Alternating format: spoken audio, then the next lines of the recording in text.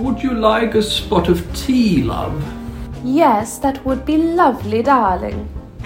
Presenting English in a Teacup, your guide to learning English one sip at a time.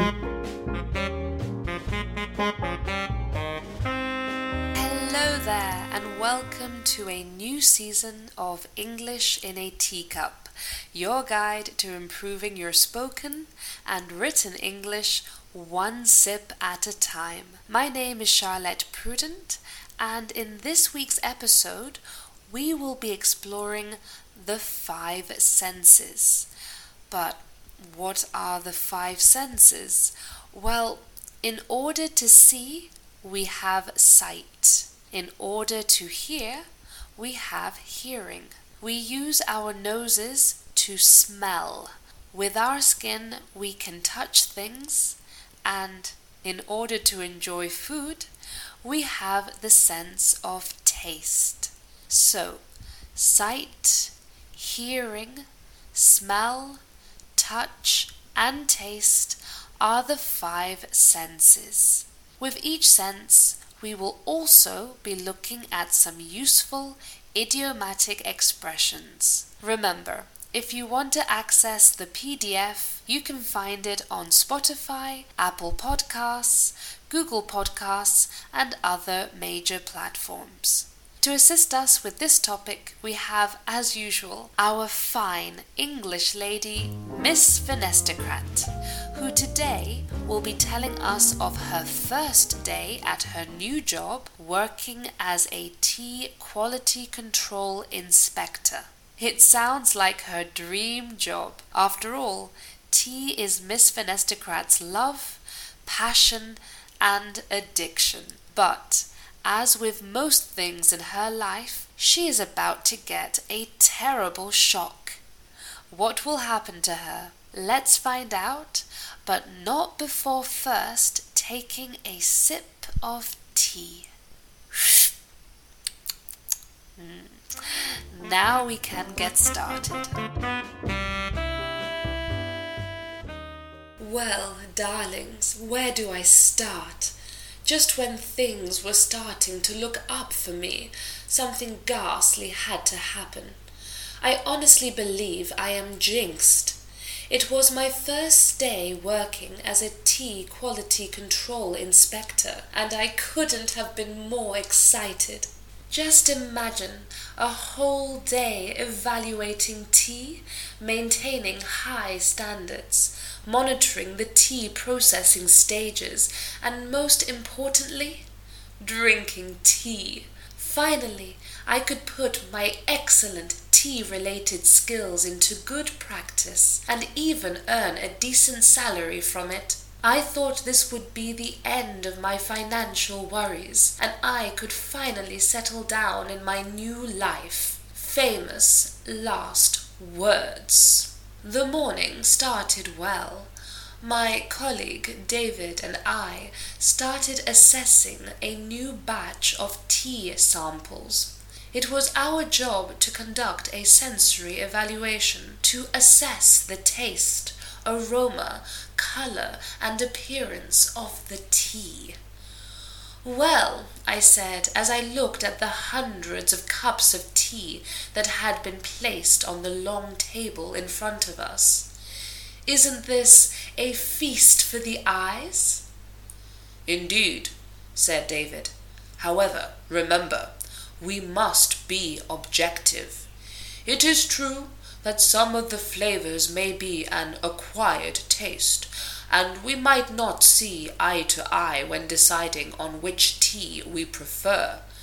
Nevertheless, our descriptions of the tastes and aromas must be clear and well defined. Of course, I said. After all, when we touch base with the suppliers, they will want clear feedback so as to know how to improve the quality of their tea in the future. Without further ado, we started sampling the teas. I adore this herbal tea, I said. The delicate floral notes add a lovely sweetness to the taste. Yes, I also detect a hint of citrus that provides the palate with a refreshing, zesty flavor. And let's not forget the aroma, very clean and a subtle hint of grassiness. We continued on to the next. Darjeeling, my favorite. Can you appreciate the earthy undertones in this cup of tea? It gives it a strong, robust flavor which delights the palate. Yes, and it even has a slightly spicy aroma which adds a layer of warmth to the overall experience. Delicious. And look at the texture, velvety with a beautiful amber color, truly luxurious. It was when we came to the last cup of tea that I immediately knew that something was wrong. I sniffed my cup. The smell is almost acrid, and just look at the color. It's as black as coal. God knows what kind of tea they have put in this cup. It's completely different from the others. I'm certainly not going to drink this one. But, Miss Finestocrat, this cup of tea was reserved for you specifically. The tea owner said that only your professional palate could correctly evaluate the qualities of this tea. Well, I am flattered, but really, under no circumstances could you get me to drink this tea. I pride myself on having a nose for good tea, and this certainly is not good tea. I highly suggest you don't try it either. But, Miss Finestocrat, it's my job, said David, and turning a deaf ear to my warning, he actually took a sip of the disgusting-looking concoction. Well, how is it? I asked. David had turned a strange shade of green. David, are you quite all right? David opened his mouth, but no words came out. David? The poor man suddenly fell down in the middle of the room, still holding the teacup in his hand. David! I could hardly believe my eyes. The man was dead. From the teacup spilled the rest of the black liquid. Poison! Then I remembered what David had said before he died. This tea had been meant for me. Had someone wanted to poison me? Who on earth would want to have me, Miss Finestocrat, dead?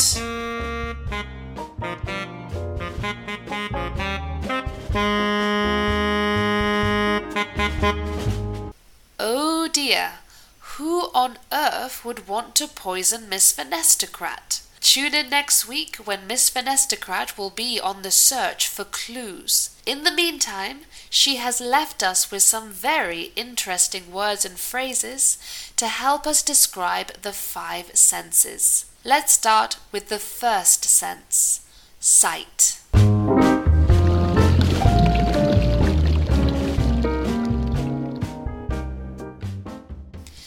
David had turned a strange shade of green.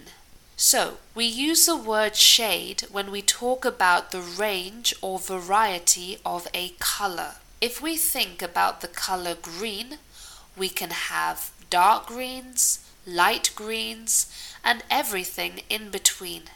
Imagine we wanted to describe the colors of the sea. We could say, on a sunny day, the sea displays many shades of blue, transitioning from a serene turquoise near the shore to a mysterious navy blue in the open waters.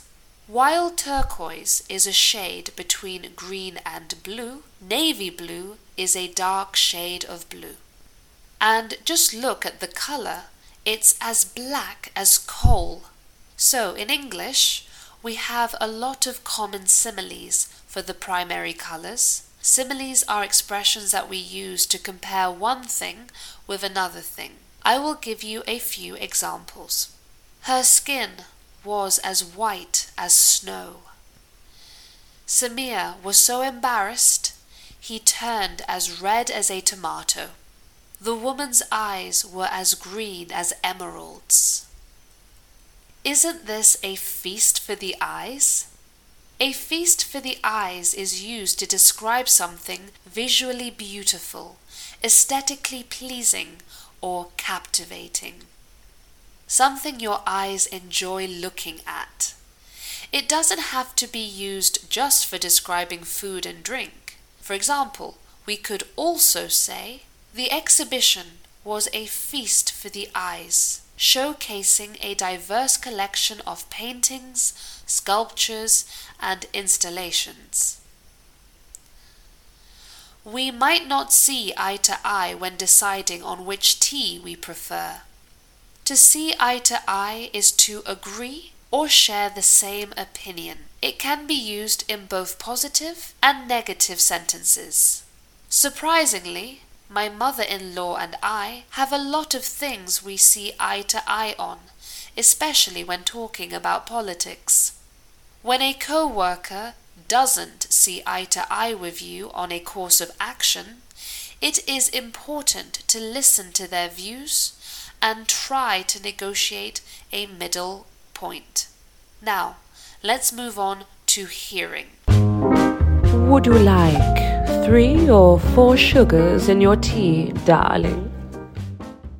Turning a deaf ear to my warning, he actually took a sip. To turn a deaf ear means to ignore or deliberately not listen to something or someone. A typical example could be teenagers who don't listen to their parents. My 13-year-old son turned a deaf ear to my advice and continued playing his video games. Another example could be at work, when the boss does not listen to your suggestions and instead ignores your contributions to a meeting. It's impossible to get through to my boss.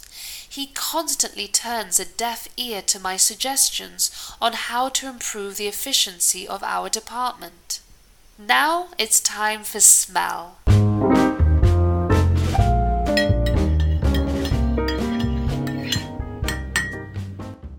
Smell and taste are senses that are closely related. So some of these examples could also be used for describing how something tastes. The delicate floral notes. Floral is an adjective related to flowers. When Miss Finestocrat smells or tastes the tea, it has this essence of flowers. She uses the word notes, which, similar to shades, refers to the variety or range of something, in this case, taste or smell. If we were wine tasting, for example, we could describe the smell of the wine with the following senses. I can detect notes of cinnamon and spices that are soothing and mellow. It even has a slightly spicy aroma. So, another word for smell could be aroma. We use this word especially when we talk about food or drink. If we talk about a certain atmosphere or natural setting, we could also use perfume or scent.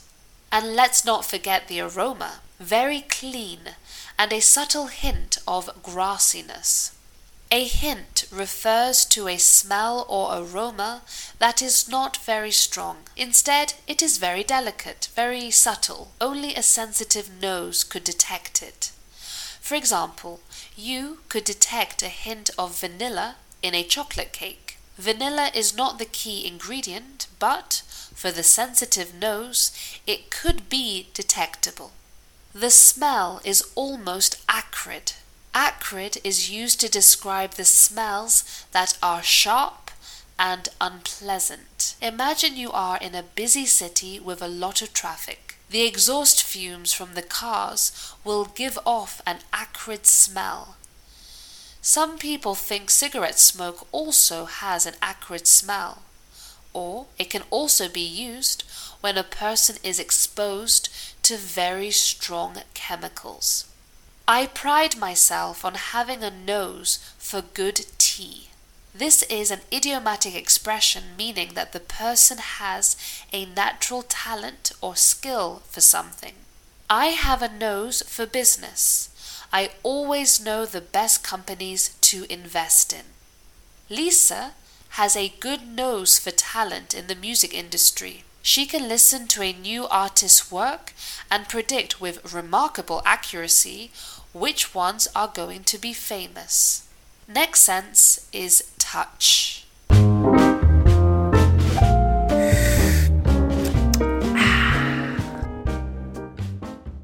And look at the texture, velvety with a beautiful amber color. Velvety is an adjective to describe something smooth and luxurious to the touch. Imagine a satin dress or fur coat, or the cream on the top of an espresso. Smooth, luxurious, and soft. After all, when we touch base with the suppliers, they will want clear feedback. To touch base is an expression that originates from baseball and means making contact or getting in touch with someone, often in a formal context to exchange information, provide updates, or discuss a topic. I just wanted to touch base with you before the meeting to make sure we're aligned on the key points we need to cover. The school tries to touch base with the parents every couple of months to share the progress in their children's learning. Last but not least, the sense of taste.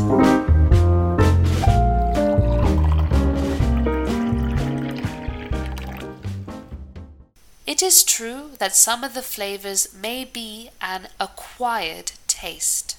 If something is an acquired taste, it means that it is not immediately enjoyable or pleasant to most people on first impressions. In terms of food, this could be strong cheeses, certain types of seafood, or, in the case of the UK, a spread that we put on our toast called Marmite. Marmite has a very unique flavour, and as a result it has polarised the British population. We even have a famous expression when we talk about it: love it or hate it, because there is no middle ground. Some people think it is delicious, and other people think that it is too salty, too intense, and basically disgusting. I also detect a hint of citrus that provides the palate with a refreshing, zesty flavour. So again, we can use hint when describing smells or tastes which are not very strong and can only be detected by a sensitive nose, or in this case, palate. Palate, your sense of taste. In this context, we are talking about citrusy or zesty flavours. These flavors or tastes are derived from fruits such as lemons or oranges that belong to the citrus family. Can you appreciate the earthy undertones in this cup of tea? Earthy is an adjective which is a little difficult to describe.